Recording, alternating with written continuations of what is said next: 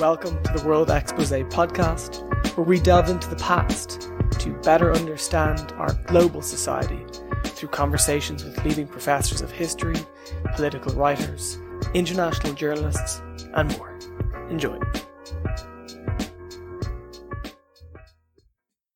I'm delighted to be joined by Andreina Iturriaga. She is a political journalist in Venezuela and a correspondent for El Tiempo, amongst many others. She's also a professor of journalism at UCAB University in Caracas, Venezuela. Ms. Iturriaga, thanks a lot for coming on to the podcast. Thank you, Lauman, for letting me join you today. Venezuela is experiencing one of the worst economic and political catastrophes in history. Inflation since 2018 is over 10 million%. 90% of the population face starvation, and 5 million people have fled the country in a refugee crisis that is expected to surpass the Syrian refugee crisis. Venezuela was once the richest nation in South America with one of the most stable democracies. Could you tell us what led to the catastrophe, and did it all start with former socialist president Hugo Chavez? Well, yeah, we've been in the last 20 years since Hugo Chavez arrived to power. He was elected, obviously, by popular elections. He did earn his presidency. He did earn the votes to get to the government. So when he arrived to the government, that was on December 1998. So when he got to the power, everything just began coming down, no? And when Maduro, I think it was not that obvious up until 2013, when Maduro had to take the power after Chavez died in March, allegedly in March 2013. Well, then he came. And when he arrived, this was just, imagine like a castle or something, and it just collapsed, Everything, economy, education, healthcare, everything just came down. So when you go to the hospitals and when you go to communities and when you talk to people and ask them when did their problems begin, they don't get back that much until Chavez era. They say this began to get critical with Maduro. And that means from 2013 until now. But obviously, it was not just Maduro's government who did this. It's obvious that during Chavez era and those years he was governing the country, he didn't make the things he needed to do. And he made, like in economy, for example, he made all these policies that nowadays we are paying the consequences of them, So yeah, I think before Venezuelans didn't even talk about politics, you didn't even care who was governing you.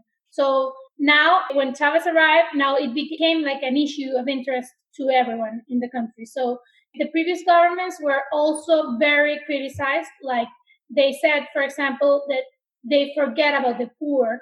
Like the poor people, Latin American countries, you have like a very small piece of the population who has money and access to money and can live well, but you have like a very big percentage of the population who is really poor and starving, as you were saying. So what happened in the previous governments was that these poor people wasn't taken into consideration. So that was what led Chavez to get the government, So basically, you cannot say this is all obviously Maduro's and Chavez's fault. This is like a series of things that have happened one after the other, and it's really complex. This is a very complex country, and it's hard to understand it, and it's also hard to explain it. And Hugo Chavez, when he came into power in 98, did you say? 1998. He implemented a socialist regime which worked for over 15 years because of high oil prices. And of course, Venezuela is a huge oil producer. So is that one of the main reasons in Maduro's regime working up until his death in 2013, then Maduro comes into power and oil prices rocket? Yes and no. You're right. Like, obviously we have that. It's a blessing and it's also a curse to be an oil producing country. And we have one of the biggest reserves of oil in the world. And we used to be like producers of lots and tons of oils. And we even had the chance to export that oil. Not only did we get to satisfy all of our demand in gasoline, for example, but we were able to send gasoline to other countries of the world. Nowadays, I don't know if you've read about it in the news, but we don't even have gasoline. and we're paying the highest amount of money per liter. We pay, just for you to have an idea, I just paid like last weekend $2.5 of gasoline. That makes only to half a tank, I had to spend $50 just to put half of the tank of my car. So this is making Venezuela's gasoline to be the most expensive in the whole world, because we even pay, there are some places where they're paying even $7, and that means $7 per each liter. What happened was that obviously we were like too comfortable with these high prices, and the thing was that I don't know a nice way to say this, but they steal everything. I mean, all of the money they made from oil producing, and we are very rich, not only in oil, we have also gold, as you might have heard, coltan as well, which is very important in this industry, like mobile phone industry. We have like many resources. I mean, all of the money, what they did was that they steal it. And where is all of the money that Venezuela should have had? So obviously, when oil prices drop, obviously this impacts an economy which is basically based on oil exportation, production, and exportations. But it's not the only thing. That's why I'm saying that this is a very complex country. It's not like sanctions, US sanctions, because it's almost the same. That's what the government says to take the guilt off, because they say, no, oil prices went down, so we have no income, so that's why this situation is like this. No, that's not true. As well as it ain't true that the US sanctions are the ones that are making people starve here, because previously sanctions were not like specified to companies as they are now, to PDVSA, the oil producing company, the state's company. They were like only to specific people with name and last name. So that didn't affect the country. That obviously affect their interests. So this is a very complex economy as well. This is an economy that has shrunk in the past 7 years, and it has lost lots of its points, and it is expected. Obviously, we've been in hyperinflation since November 2017, but we were expected to come out of it this year. Like, experts were really like, they had these hopes at the beginning of the year that we might come out of it this year. We still have like this high inflation, but not hyperinflation. But then COVID came and things just came down way worse, Coronavirus, the pandemic virus, it's obviously harming every economy in the world, but ours was like really fragile. So the impacts are getting worse, and oil prices coming down. I don't know if you even read that the WTI, it just came below zero. This has a huge impact in our economy as well. So yeah, it has an impact, but it's not the reason why we're like this. Since oil prices went below zero, is Russia and China continuing to buy Venezuelan oil? Well, basically what's going on now is that we're not producing like nothing. So we began exporting this oil. And what happened recently, like last week, was that Iranian boats came with 1.5 million barrels of oil to Venezuela. So we are not obviously sending away more oil. We now are requesting for this oil. And obviously Right. Those allies you're talking about, China, Russia, and Iran as well, they are now sending oil, but at very high prices. It was paid with gold.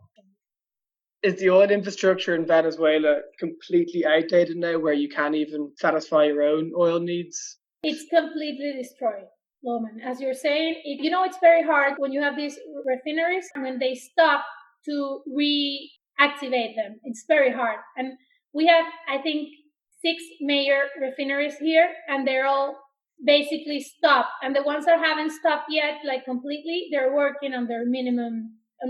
So it's very hard to reactivate all this. I was actually interviewing one of the syndicalists of this state oil company.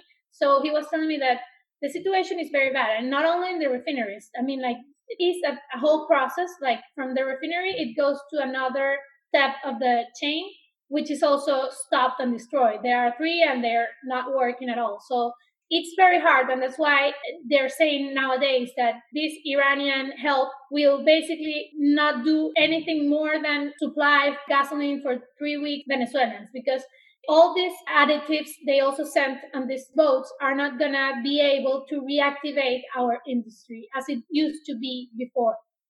Why do you think Iran is continuing to support Venezuela? Is it to undermine the US, or is there other strategic reasons? I just wrote about it last week. I mean, there are many things here. We are in US backyards, as they say sometimes. So we basically, that's why US maybe it's very much on top of us. But we are involved in this whole like fighting among countries that we have we have nothing to do with them, and they're fighting between them. I mean, we're obviously in the middle in some of the cases, but also Venezuelan government has like allied itself, like he has made allies on these countries because they have ideologically some things in common. So not only that, also it's like Venezuela's regime has allowed many terrorist groups and crime organizations from all the world.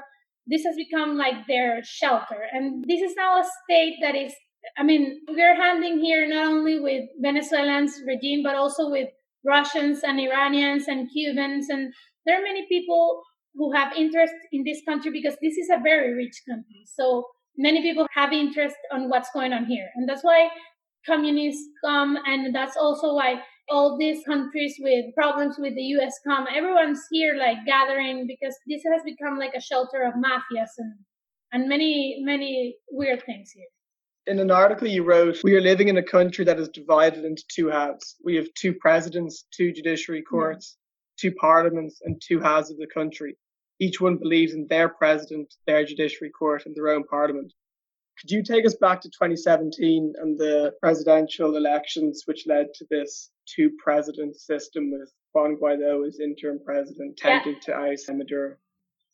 Yeah, it's very hard to explain. And that was an interview made by the CPJ, by the way, the one you're reading, where they were trying to show how was journalism here, because it's very hard to understand what's going on here. As you say, we had these presidential elections back in May 20th, 2018.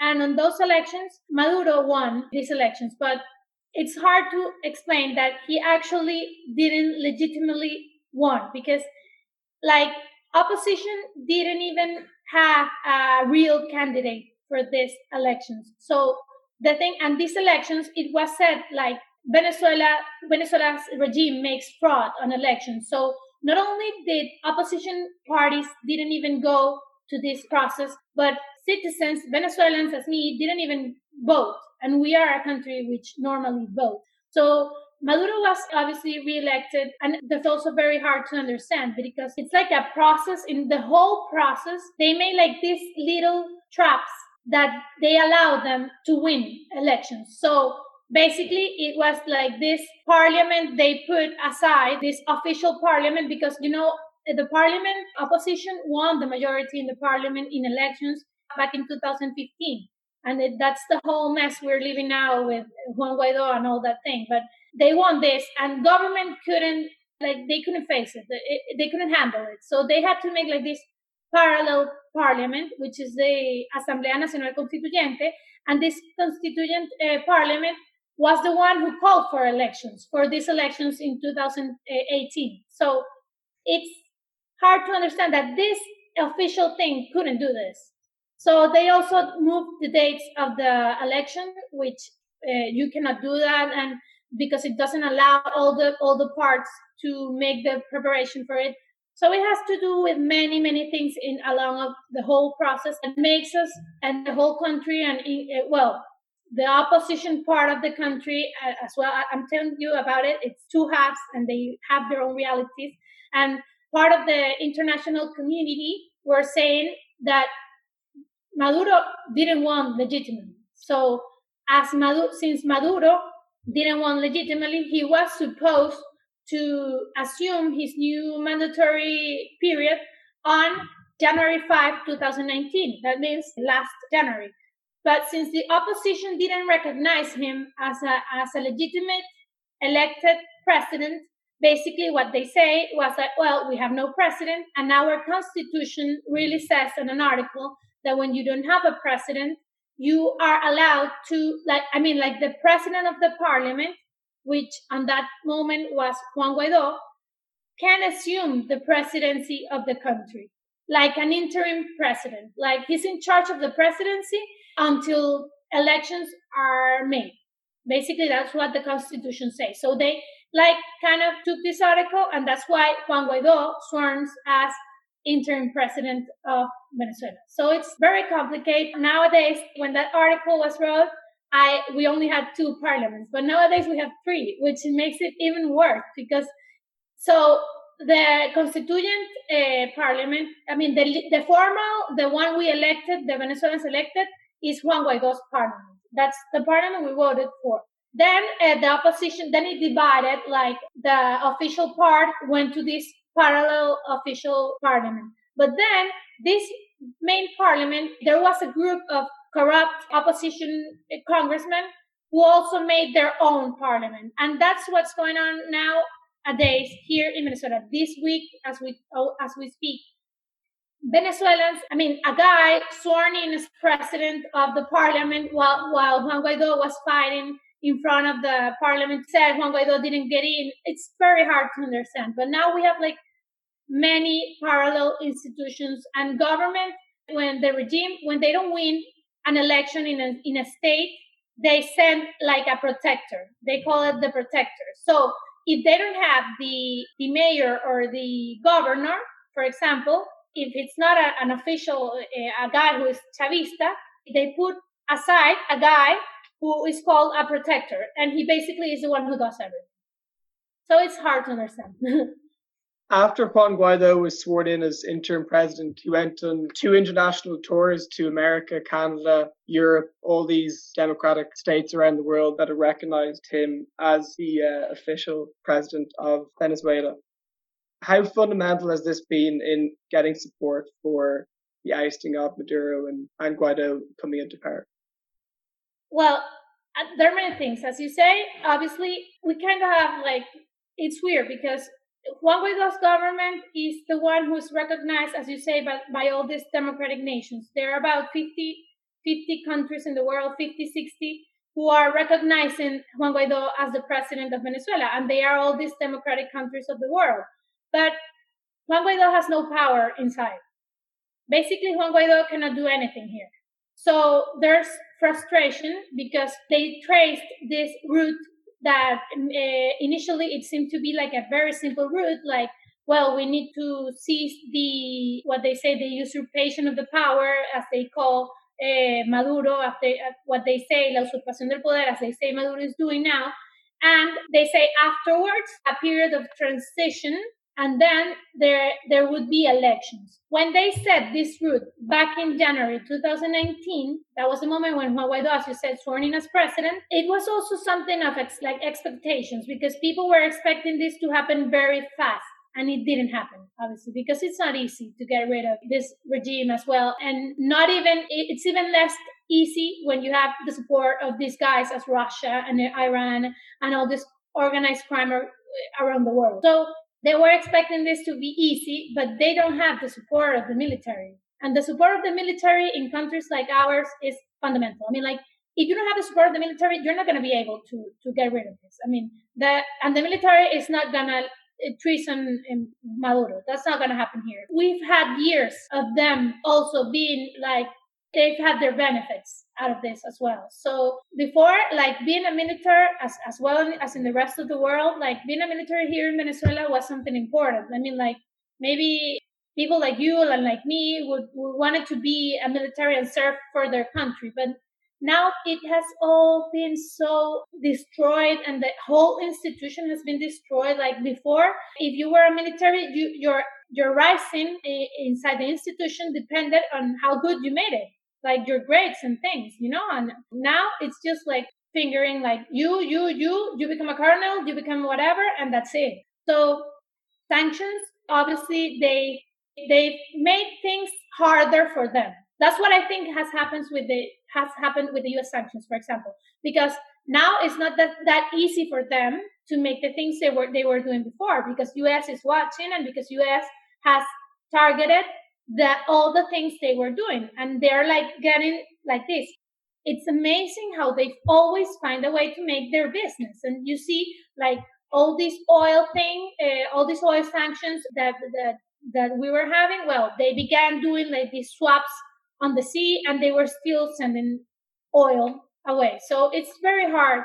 If you don't have like the intern power, it's very hard. And most people, they don't understand this, and that's why they get frustrated with Guaido not being able to achieve what he said he would achieve by now. If the Venezuelan military will never side with Juan Guaido, do you think it's impossible for him to ever come to power in Venezuela unless there is a possible military intervention by the US? Honestly, I don't think the military are gonna take their support from Maduro, our own military, and I'm not sure if the US is ever gonna make this invasion. I'm obviously not like, I don't support that kind of things as well either, like as a citizen, but I don't think that's ever gonna happen either. I'm honestly not. I don't have that much hopes. It has to fall by its own weight. Is there any other way you could envision the fall of the Maduro regime if Juan Guaido can't do it without the military? Honestly, I don't know. If they see they've already taken out everything they can and they just say, let's leave these people alone, I don't know. Something like they get illuminated by, I don't know. I'm honestly not, I can't see any way out of it now. Can you tell us what it's like being a political journalist in Venezuela? Protests happening in the streets, there's so many killings, you've experienced some awful things. You spoke about how when you go out onto the streets, you don't know if you should wear your press ID or not because then you can become a target. Could you talk to us about that and the fear as well, especially in regard to the colectivos, the left-wing paramilitary units supporting Maduro, and all the threats that you face as a journalist in Venezuela? Yes, of course, Loman. Well, this government, this regime, since Hugo Chavez, has made the journalists the enemy. They made sure for people to believe this. I mean, like, since Chavez, I recall watching him on TV saying this many times. So the journalist is the enemy because the people, their supporters who are very passionate and like radicals, they obviously believe we are responsible for many things we are obviously not. I mean, like, they don't understand many things of our profession that makes us do some things. Like, for example, our ethic codes here in Venezuela, which was made way before this Chavez Maduro thing, said that we should like confront and combat any regime that goes against democracy. I mean, like, it's in our DNA. I mean, it's something journalists do around the whole world. They're obviously always against the system, and especially when the system is doing all these wrong things against freedom and all the things. So it's been hard. I mean, like, as you say, we have many demonstrations, like public demonstrations, and these protests, they almost always go wrong. Like, there are confrontations between the demonstrators and the military and police people. So you have to go with your vest and with your helmet and a mask and all those things, because you can get even harmed like intentionally by anyone. I mean, you don't have any idea, because even demonstrators in these situations get mad at you because of things. I mean, like, no, you're recording, whatever, and the police is also mad at you because you exist, and just because you're there, and the colectivo then, which is the most dangerous of all, hates you just because they are more ideologically identified with the regime, because colectivos are, it's, some of them is like some really serious ideological thing they have there with the regime. So it's obviously dangerous. As you say, we even try, and it's been very common since Chavez era. We never wear the press ID. We never wear that, because if you work for a media that's identified with the opposition, then you are a target for the others. If you work for a media that's identified with the government, then you became a target for the others. And people here, I mean, it's been 20 years of this mess. So people is tired. People, as I told you, is frustrated, and they have rage, and they act on different ways that you cannot imagine how they're acting in this situation. So it's hard, obviously, and it's even harder to keep the track of everything that's going on, because you never rest. I mean, like, this is a country where I was telling my bosses last week that you always have like this feeling that you don't know what news is trying to block the one that we recently had. Like, for example, we had like this allegedly they were trying to get into some boats through the coast from Colombia, this whole Gedeon operation. We had that, and then immediately we have some riot in a prison, and there was like this slum in Caracas where a guy who is in control of the slum was in all these gunshots throughout many days. So you never understand what's the real situation because it's one thing after the other and the other and the other and the other, and it's very hard to keep the track of it, and it's very hard to know what's really going on here. So what's the real thing that all these things might be trying to just block for people not to see, for example. So it's very hard. This is a very hard country. I know we obviously with all the situation, like journalists practices, the ones that we academically learn and the ones that are learned in countries as yours and the whole world, probably we're not making all those practices as we should because this whole situation has also forced us to assume roles we shouldn't be assuming. I don't know if you get me. So it's very hard. This is a whole messy situation and very complex, as I told you. But well, I mean, we are big news for the whole world. And as a journalist, I mean, when I studied journalism or when I wanted to be a journalist, I dreamt about going to Africa or to these places where you can find all these stories. And now I'm living here, like war scenarios. Obviously, we don't have a war, but it's kind of a war. It's like our own war with all these differences. And well, basically, I'm making my dream in my own country. So it kind of bittersweet if you see it. It's like very hard to make things here, but well, it's also. I mean, I'm doing my job, so. Is there times where civil war looks imminent? I heard Maduro called on the colectivos that now is the time of resistance and to fight back. How worrying are statements like that by Maduro?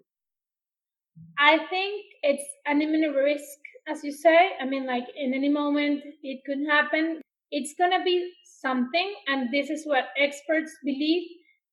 This civil war will come when one collectivo confronts the other, not because of control of territory, which they're doing every moment. No, they're gonna get into a fight because of resources. For example, gasoline. It's a risk nowadays when we don't have gasoline and you need gasoline to make all these operations, including the illegal ones, the ones that they are making.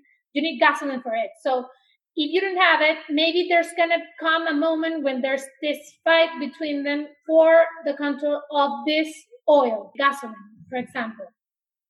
That's what experts believe. But I mean, we've had obviously very sad situations in which Venezuelans confront each other, which is very, very sad. And as I told you, the country is divided. There's lots of resentment. And the government has made sure to make this because they created this resentment between social classes, which is very sad because they said, you are poor because that guy who's rich made whatever. They just made up any reason, anything. So there's lots of resentment. This is a society, and which then you see like opposition is also opposition or high class people has also some things against all these other guys, but because we were taken to this all this mess, all this resentment, and all this hate between Venezuelans. But I think like a real war, civil war, will come when all these criminal bands, because not only colectivos, we have like these trains, which are they call them trenes. Uy, I'm sorry, my kid is here. I'm sorry. We have like these trains, which they also confront and mean and small colectivos as well, that they also fight between each other. So this is a very complex country, as I told you. And so we're running out of time now, but there's two other major things I wanted to ask you about. Firstly, Venezuela, Maduro's regime operating as a narco-terrorist state organization and working with distant FARC rebels. And secondly, could you also talk to us about how difficult it is now for Venezuelans to to flee Venezuela? And are Colombia's borders still open? And do you see that changing in the future? Yes. As for the narco-terrorism thing, it's something that's been said like since forever. Like they've always said this. It's something that we haven't, as journalists, I mean, as the whole journalist group, Venezuelan group, it hasn't been proved with real, like, strong proofs. And I think that's why no one has come with the real proof that this Diosdado Cabello, for example, just to name one, he is a narco terrorist. No one can assure that with proofs in hand, because they've made everything so in a smart way, because they're smart. People think they're not smart, but these things with smart people who also has recommendation from smart test people from other countries, as Russia, for example. People who's been expert in these things like for many, many years, or Cuba, for example, or other countries. So uh, but well, we have like this U.S. investigation where they now claim their heads. They put like this price on their heads, $15 million, for example, for Maduro's head, and also other 15 identified members of its regime who are involved in this narco terrorism. And well, you might expect the U.S. made a real investigation of this, for example. So I cannot say it as a journalist or either as a Venezuelan that it is like that. But well, now I know the U.S. says this. They might have the reasons. I'm very sure that they have all the proofs in their hands just to say all these kind of things. So as for the narco-terrorism, that's what I can tell you. And I don't remember the second question you asked. It was about the refugee crisis. Oh, yeah. Yeah, well, we're living a very weird situation because about 4 million Venezuelan, some experts say even more, about 5 million, they just left the country. Before, in the beginning, this was like, they were living, especially like the richest people, they were living on planes. But then we began to see this situation that probably you've seen the pictures in which people began walking through the borders, and not only to Colombia or Brazil, which our nearest, our borders. I mean, like the open ones, and the ones that have life, as you might say. But they were going from Venezuela, walking to Colombia and up until Peru. They crossed many countries walking. They call them the walkers. So after having this with the pandemic, the coronavirus pandemic situation, but what began happening was that these people who had fled, the poor who had fled walking, is coming all the way back. So now we're having all these Venezuelans who left, we're having them back in Venezuela, and they're in some sort of, they call them here like concentration camps in the border, especially in Táchira state, which is like the main bridge that connects Colombia and Venezuela. They keep them there in quarantine. So because they're coming even from Peru. So I mean, they're walking from other countries all the way through these whole countries just to get to Caracas, to Venezuela. So they keep them in this border, and there's this whole sanitary situation with them there, but they're coming back. Our people is coming back. And the thing is that I read recently, even Colombia, for the first time in 5 years, registered the lowest number of Venezuelans living there, which is huge, because Colombia is the one that is paying for all this situation. I mean, the migration, they had like a very big amount of people there, and that had bring some troubles also there. But I mean, now they're coming back.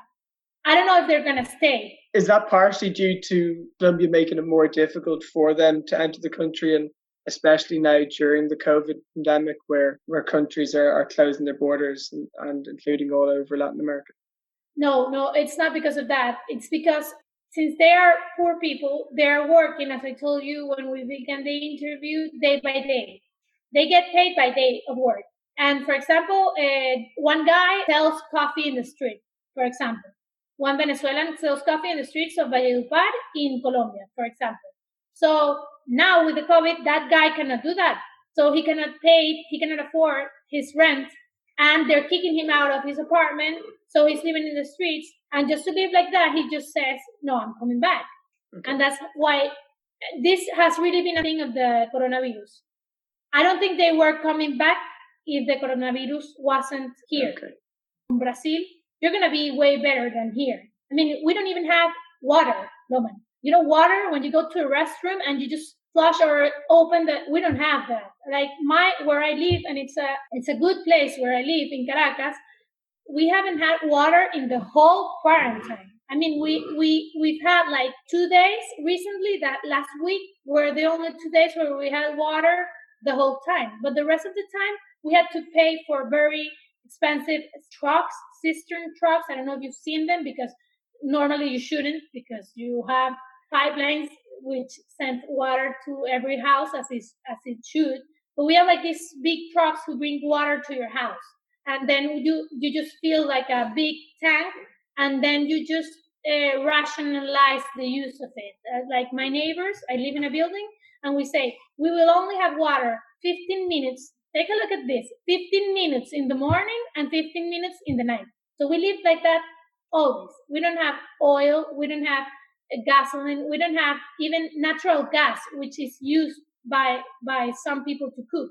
I mean, we don't have electricity here, normal for even in Caracas. I'm talking to you from Caracas, and it's normal for me not to have electricity like 2 or 3 times per week, like for about 3 hours. And imagine what that does to your work. I mean, like also like internet connection. I don't know if you've read this. We are the worst than any country in the world in internet connection. So, and even internet access. So it's very hard to live here. Now television, the biggest, as you might say, like pay-per-view, satellite television, they had like this fight with Maduro, and now they left. So some people even stay without television. Can you imagine that?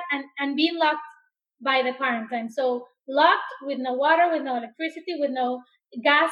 You cannot cook even, and you cannot drink water. You cannot go to a bathroom. It's horrible. Well, Andreina, keep up all your amazing work. And thank you so much for coming on to the podcast. Thank you very much, Roman.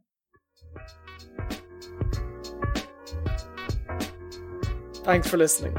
If you liked it, tell your friends about it, and maybe give us a 5-star rating on Apple Podcasts. See you next week.